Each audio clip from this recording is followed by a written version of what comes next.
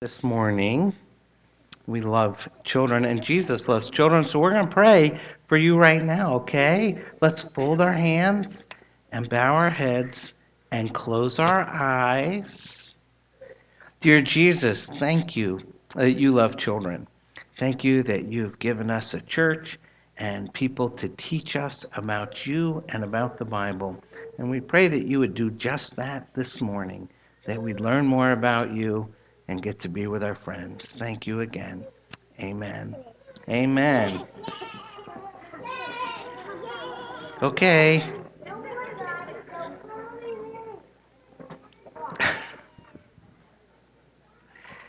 It is my privilege this morning to introduce Bryn McPhail. And here's the only thing you really need to know about Bryn. Scottish heritage, Canadian citizenship, ordained in an American Presbyterian church, ministering in the Bahamas. I am convinced he has 19 passports and he's really a secret agent.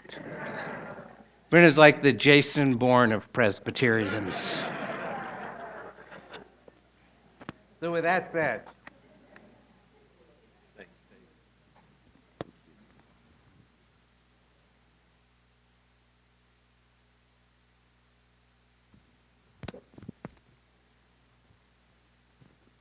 We don't have these fancy microphones in the Bahamas, so if you just give me a minute here, I'll get used to this high-tech setup that you have.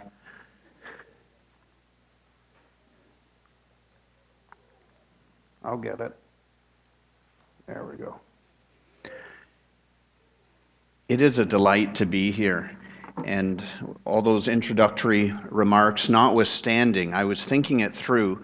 It wasn't more than a few weeks ago when I celebrated, and I don't know if this is an unusual thing to celebrate, but I celebrate the anniversary of my ordination.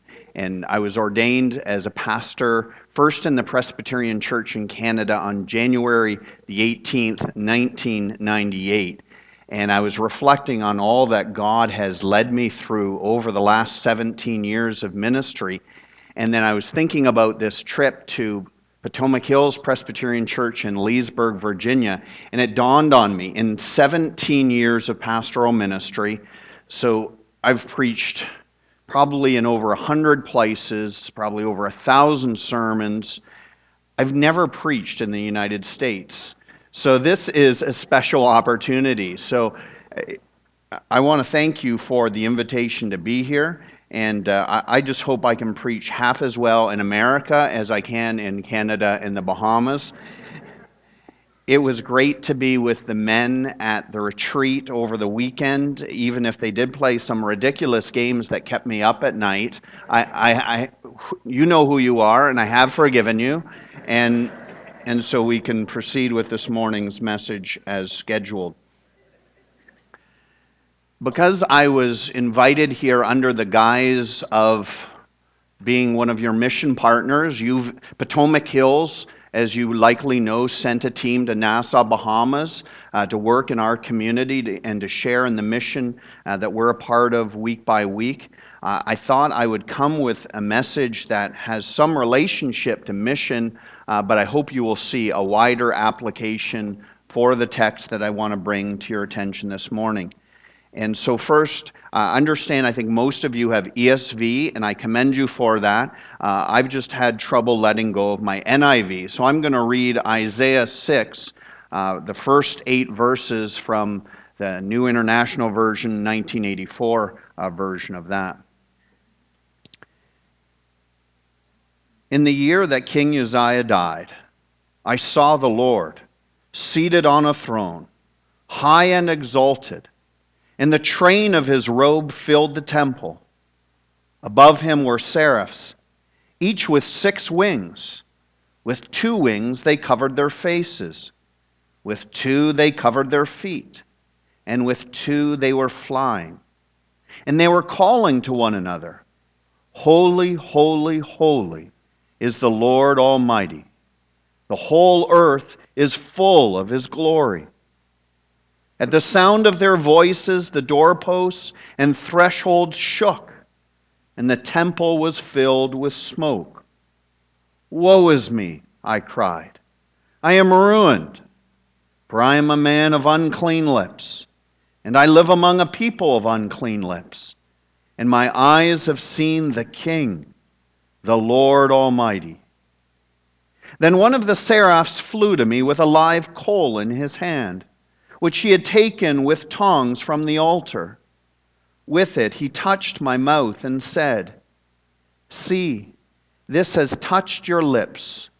Your guilt is taken away, and your sin atoned for. Then I heard the voice of the Lord saying, Whom shall I send? And who will go for us? And I said, Here I am, send me. Let us bow in a word of prayer.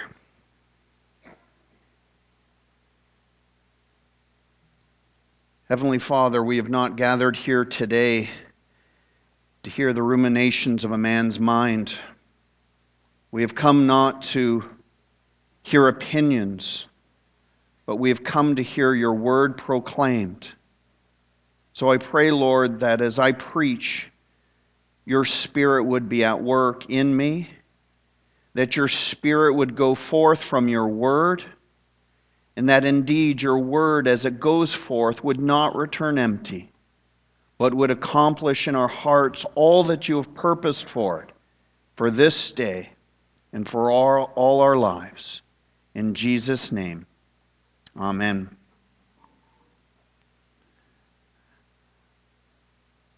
I don't like to just pluck a little passage out of Scripture and squeeze it into something that I want to convey to a group of people. So if I could give you just the quickest of summaries of the first 5 chapters of the book of Isaiah. The summary would go something like this. Israel was a mess. Read the first 5 chapters of Isaiah, and you get a sense of just how disobedient Israel was. Just how unfaithful they were to the covenant that Yahweh had made with them. And you get the sense as you read the first 5 chapters of Isaiah that the Lord would be prudent, He would be wise, He would be within His rights if He tore up the covenant and walked away from Israel forever, making the covenant null and void. But instead of cutting Israel off, instead of rejecting them because of their chronic disobedience and unfaithfulness, what happens instead, we see in Isaiah 6, God shows up. God makes an appearance in order to roll out a plan for restoration, a plan that begins with the restoration of his prophet, Isaiah. Now, my interest in this passage has to do with the fact that God's pattern for dealing with Isaiah matches very closely God's pattern for dealing with you and with me. So as we walk through how God initiated this restorative plan with Isaiah, which resulted in a commissioning, as we watch how God dealt with Isaiah, it's not a stretch to say that He would deal with us in a similar manner. So what do we have? First, we have this: the appearance of God Almighty to deal with the sin of the people. The appearance of God Almighty to deal with the sin of the people. And here it is again. I saw the Lord seated on a throne, high and exalted, and the train of His robe filled the temple.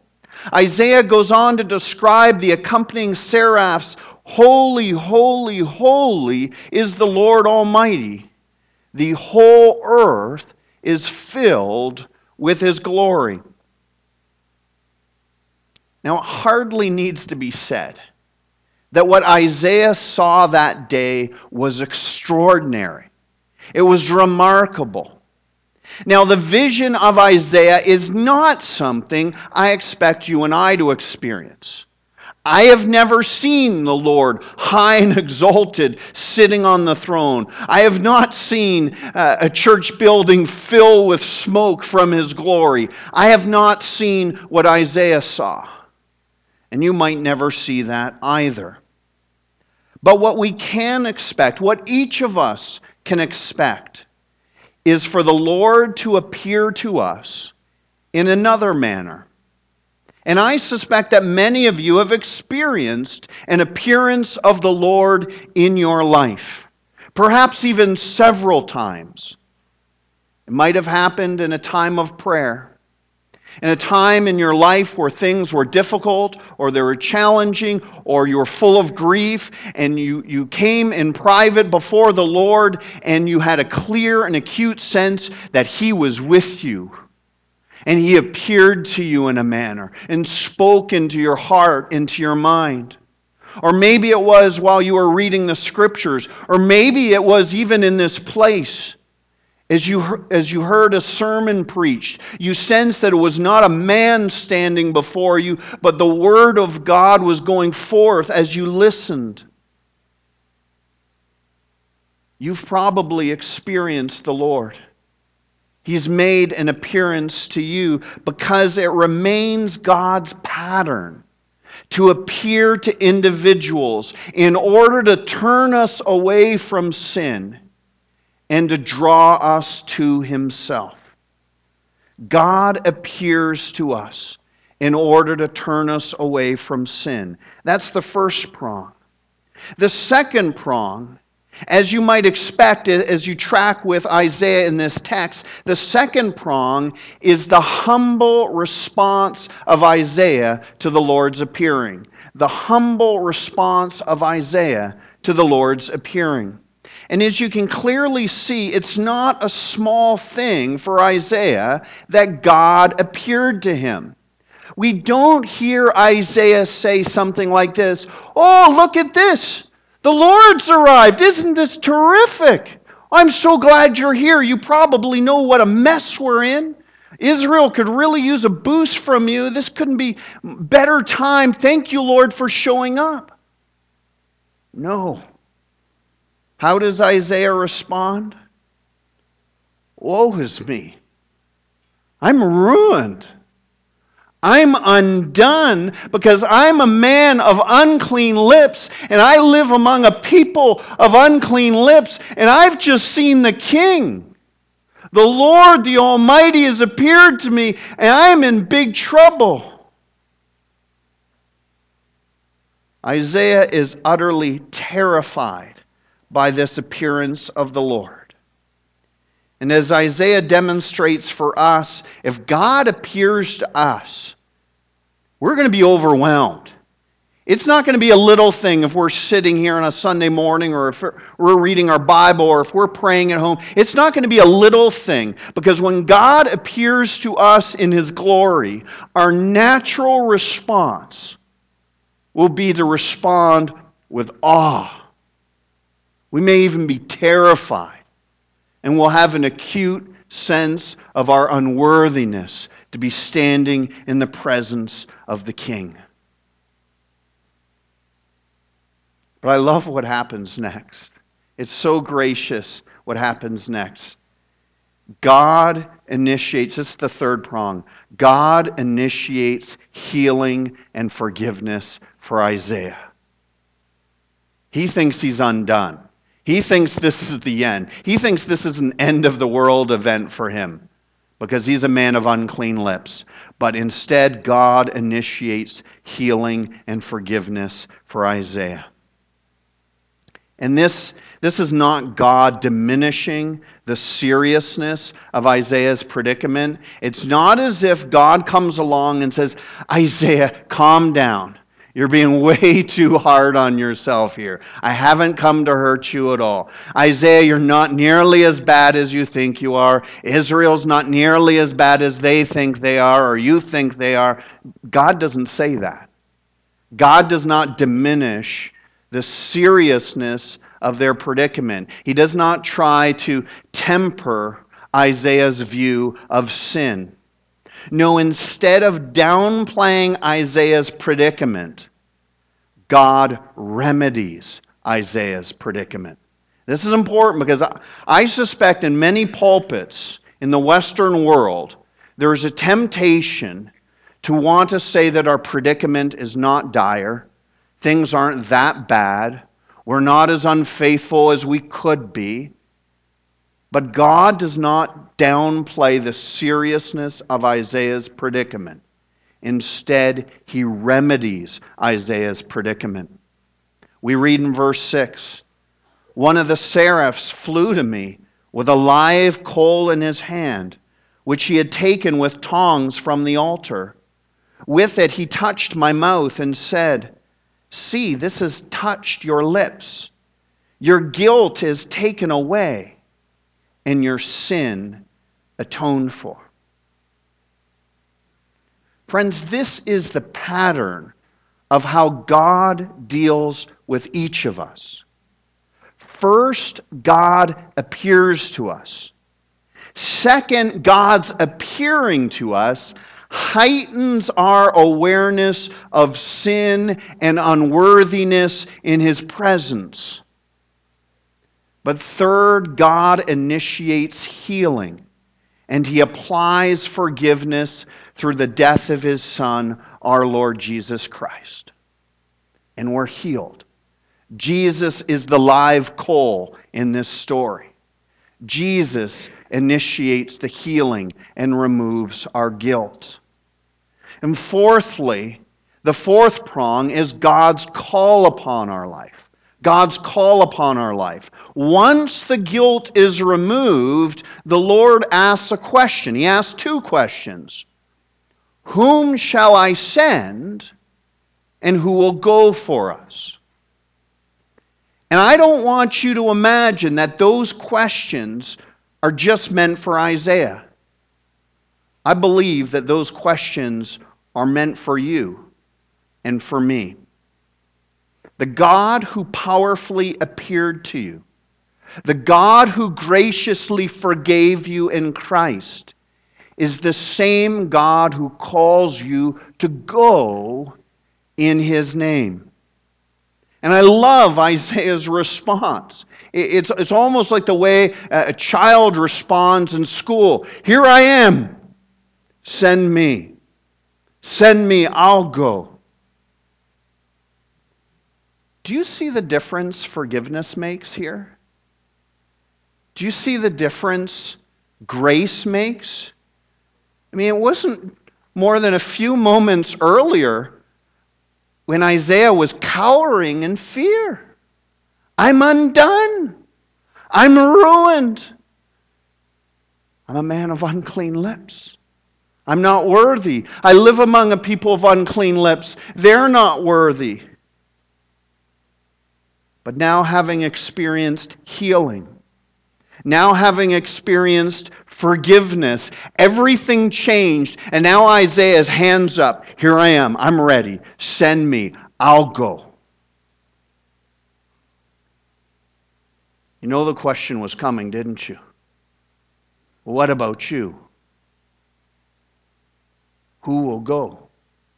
Who will stand up? Well, it depends, I guess. Has God appeared to you?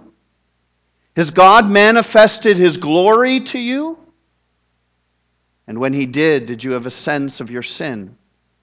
A sense of your unworthiness before Him? But God didn't let you linger in that state very long. He applied the gospel to you. The Lord Jesus Christ redeemed you. You experienced the removal of your guilt and your sin. As far as the east is from the west, so far the Lord's sin is removed. If this has been your experience, then we need to come to that last part of the journey. If God has removed your guilt, if God has made you clean, if God has filled you with His Spirit, will you go in His name? There was a call issued to Isaiah that he accepted eagerly. And it's a call that I pray that you will also accept. But let's be honest. I've been a pastor long enough to know that not everyone accepts the call. I wish I could tell you this morning, I pastor in a congregation where everyone is hands up every Sunday. Let's go. What do you need me to do? Here I am, send me. The reality is we all belong to congregations where we have people going at different speeds. We have some people who are not yet ready to go. We are in contexts where some people refuse to go or they're too frightened to go. And yet it appears to me that we all need to say yes. I'm not suggesting that we all need to serve in the same manner. If I was to be up there with the musicians, it would empty a church in a matter of weeks. We're not all called in the same manner or in the same way, nor do we even have to serve to the same degree. You know, I look at some of my friends. I only have one daughter, a 12-year-old girl. I look at some of my friends with 4 and 5 kids, and I'm thinking, oh, just show up on Sunday and you're doing okay because you got a lot of stuff going on. Our life circumstances are such that some of us at some stages in our life can do more than others can at different stages. I'm not suggesting we need to do the same thing. I'm not suggesting we even need to say yes to the same degree, but I am suggesting this. Every Christian needs to be meaningfully engaged in Christ's service. Every Christian needs to be meaningfully engaged in the mission of Jesus Christ to this world. And there will be seasons where you can do a lot, and there will be seasons where you can do less. But at every point and at every stage, you should be able to say, yes, here I am. Lord, you know what I've got going on. You know all my responsibilities and my burdens, so be gentle with me. When you put your yoke on me, you're going to need to do most of the lifting and most of the directing. But we all need to stand up and say, here I am. Send me. You know my limitations. You know my weaknesses. But I want to do the work. I'm willing to go and to be used. I'm willing to set aside my plans and set aside my agenda and make your agenda to rule my life, Lord. So why doesn't everyone say yes? How do we account for the fact that some don't say, here I am, send me? I think one of the reasons that we don't answer the call is we realize how difficult the call can be. We appreciate that putting up our hand and saying, yes, use me, send me, put me to work, can mean great responsibility. And it's not that we have an aversion to work, but I realize as I look out here, I don't know you, but I suspect some of you carry huge burdens in your workplace, huge burdens in your home. I look at the children and the young people here, and you're struggling to get all your homework done. And you've got sports teams to play for. We have packed schedules. We have saturated calendars. And it's not easy to figure out, if we say yes, how do we fit it in? I just think it's a matter of being appropriately motivated, understanding the importance of the mission and the reward of participating in it. And I want us to turn our attention, if you can flip quickly, go ahead, but you don't need to, I'll read it. 1 Corinthians 9. The Apostle Paul makes an analogy that I find to be very helpful. It's an analogy between answering the call and running a race. And the reason I appreciate this analogy is because the analogy suggests that answering the call requires effort. It requires work. It requires dedication, and for a long period of time, perhaps. 1 Corinthians 9, verse 24, Paul says this, "Run in such a way as to get the prize. Everyone who competes in the games goes into strict training. They do it to get a crown that will not last. But we do it to get a crown that will last forever. Therefore, I do not run like a man running aimlessly. In other words, answering the call of Christ to go requires immense effort and serious focus. It requires strict training of a person's soul and walk with Christ to answer the call to go. But Paul says it's worth all the effort. The prize, the reward, the trophy makes it worth all the effort. It's worth the effort more than anything we've ever invested in. We go to work on Monday morning because we get a paycheck, and with that paycheck we can pay bills and pay down our mortgage and look after our family and eat good food. We work for rewards in this life. And Paul says, when you work in the mission of our Lord Jesus Christ, you're also going to get a reward.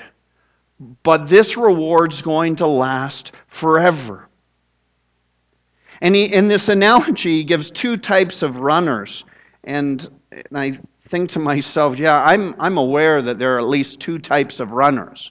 Paul talks about those who run with great purpose and those whose run looks aimless. Now, I don't know how much you know about the Bahamas. I'm going to just do a little bit of bragging here for a minute.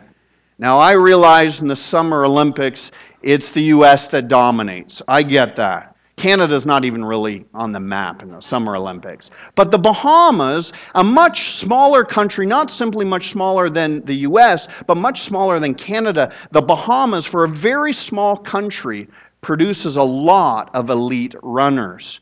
And I think it was the 4x100, or was it the 4x400? I better get this right. You're not recording this, are you? You won't send this back to NASA. The Bahamas actually beat the U.S. and got a gold medal in the last Olympics, in one of the relays. You'll have to look it up and tell me which one it was. But what I'm saying is, I have some exposure to some of the most elite runners on the planet. And I watch these men and women train, and they are fierce competitors. I know what it's like to watch them with their strict training and the agony that they put their bodies through in order to be elite runners on this earth. By contrast, I also know what an aimless runner looks like. And I don't want you to do a mental picture of this because it'll be upsetting, but I think of myself on a treadmill for 20 minutes. I think of myself on a treadmill for 20 minutes, and that is the picture in my mind of an aimless runner. Just huffing and puffing, and I'm thinking, it's only at 6 minutes, come on.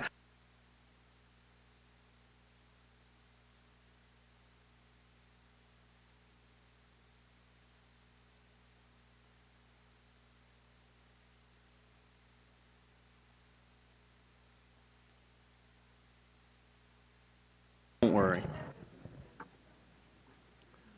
I know what it's like to see someone run with purpose, and I know what it's like to run aimlessly.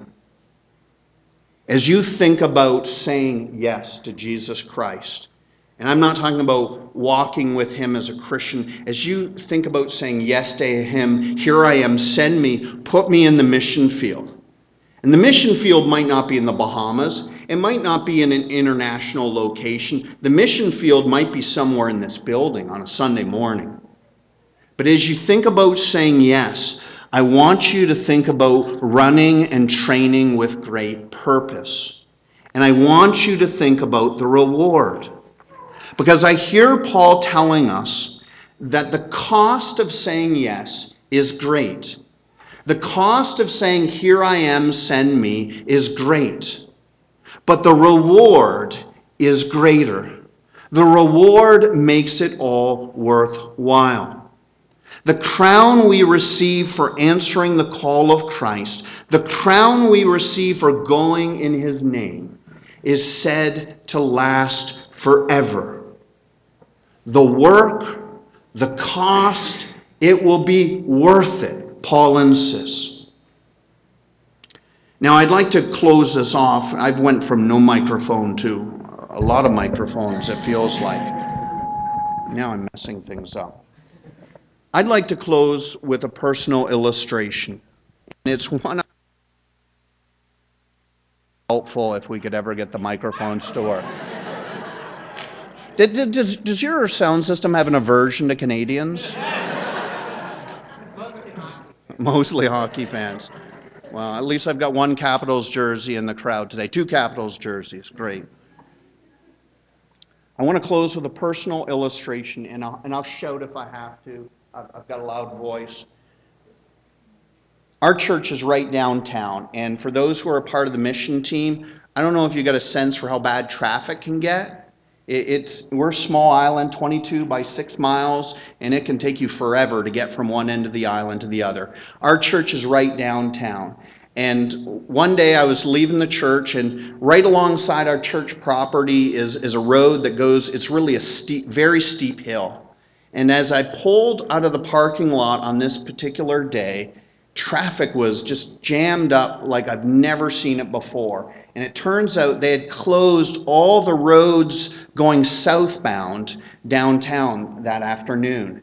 And so every car in downtown Nassau that wanted to go south had to go up this one-way, very narrow, steep hill. And it was walled in on either side. The mission team, if you can picture how the roads next to the church had these giant walls, so there's no wiggle room. There's nowhere to go. And traffic was jammed right up that day. And we were barely moving. We were just kind of edging up this hill. And then I hope nobody was in a hurry that day, because the truck immediately in front of me stalled out. And the mission team will remember half the cars looked like they shouldn't have been on the road. And I had one of those trucks in front of me. It just couldn't go anymore. It had run its course. It had kept the faith and fought the fight. And it was done. And this truck broke down right in front of me. And it was the worst thing. It was our only road south. We had nowhere to go around this truck because of the big stone walls. We were stuck. No one really had an appreciation for why we were stuck, so they started honking their horns. And then something good happened. Out of the truck came 3 really big men. And I thought, oh, this is good. These guys they'll push it up the hill. These are really big guys.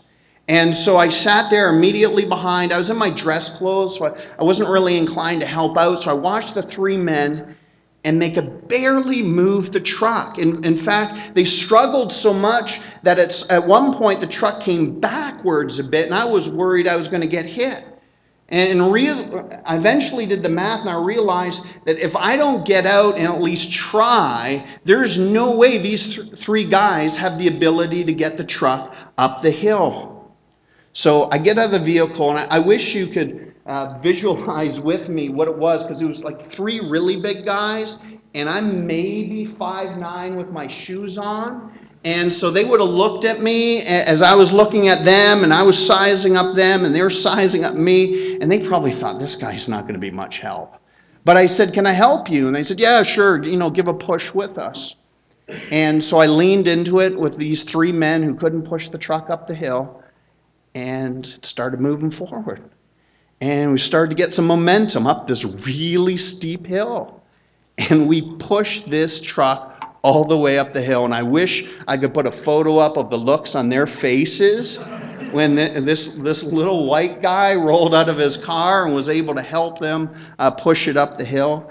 So what did these guys need? They didn't need the strongest person, because I'm not the strongest person. They didn't need a big person, because I was much smaller than all of them. What they needed was one more person. That's what struck me that day, is they had this impossible task that they were sincerely working at. They were exerting themselves in a very sincere manner. And they were failing and failing and failing. And all they needed was one more person. Now I start to think about all the various tasks that emerge in a local congregation. I think about the children's ministry. And I think of all the people it takes to nurture and to teach our children well. I think of the youth ministry that goes on, and you have a youth pastor, and you volunteer youth leaders, and I think about the men's ministry and all that went into the retreat this weekend. And then I imagine there's also a corresponding women's ministry, which also has a lot of volunteers. Then I think about the music ministry and the level of coordination that's involved there. And I think of your mission and outreach and all that's required to get to the Bahamas and to get to places in need and to help in the community.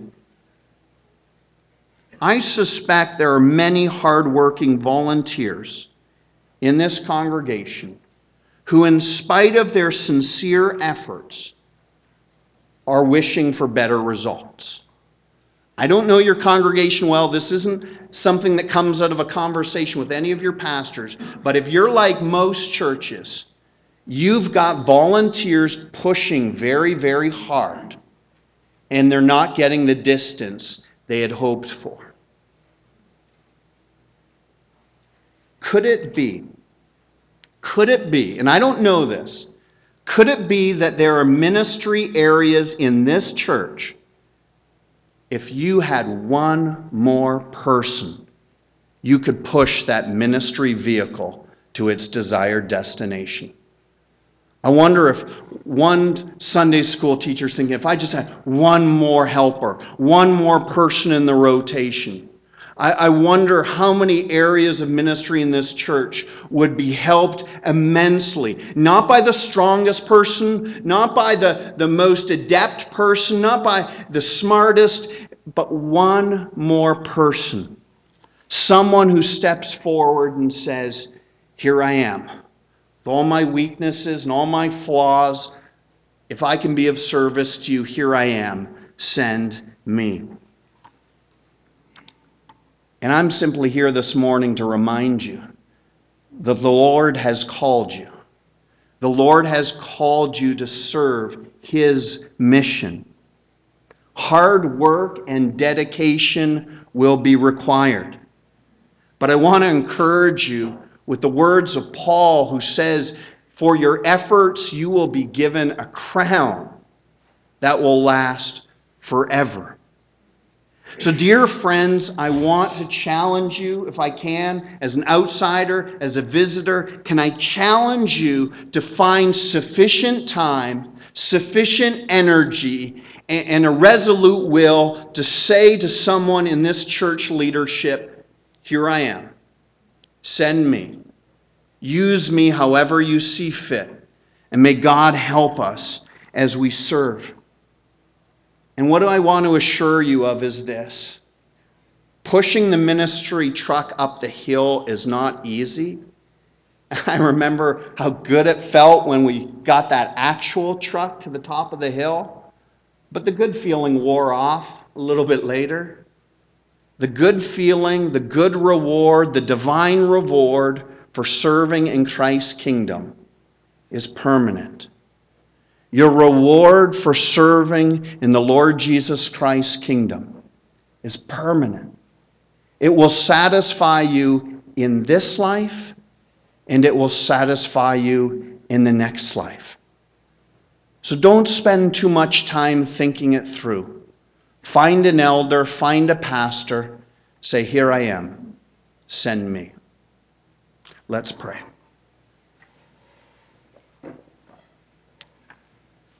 Heavenly Father, it's not always easy to say yes, because so often it means saying no to something else. And we are, many of us, people pleasers by nature. O Lord, conform us in such a way that we desire to please you above all else, that your will would triumph in our life, that your kingdom would be where our focus would go. O Lord, for the leaders of this church who are pushing ministry vehicles up steep hills, give them backup resources. Give them a new wave of individuals who have said yes to you. And Lord, we trust you to lead this congregation to a period of growth, not simply numeric, but a new period of growth in their growth to maturity and in greater likeness to your Son, Jesus Christ. in whose name we pray. Amen.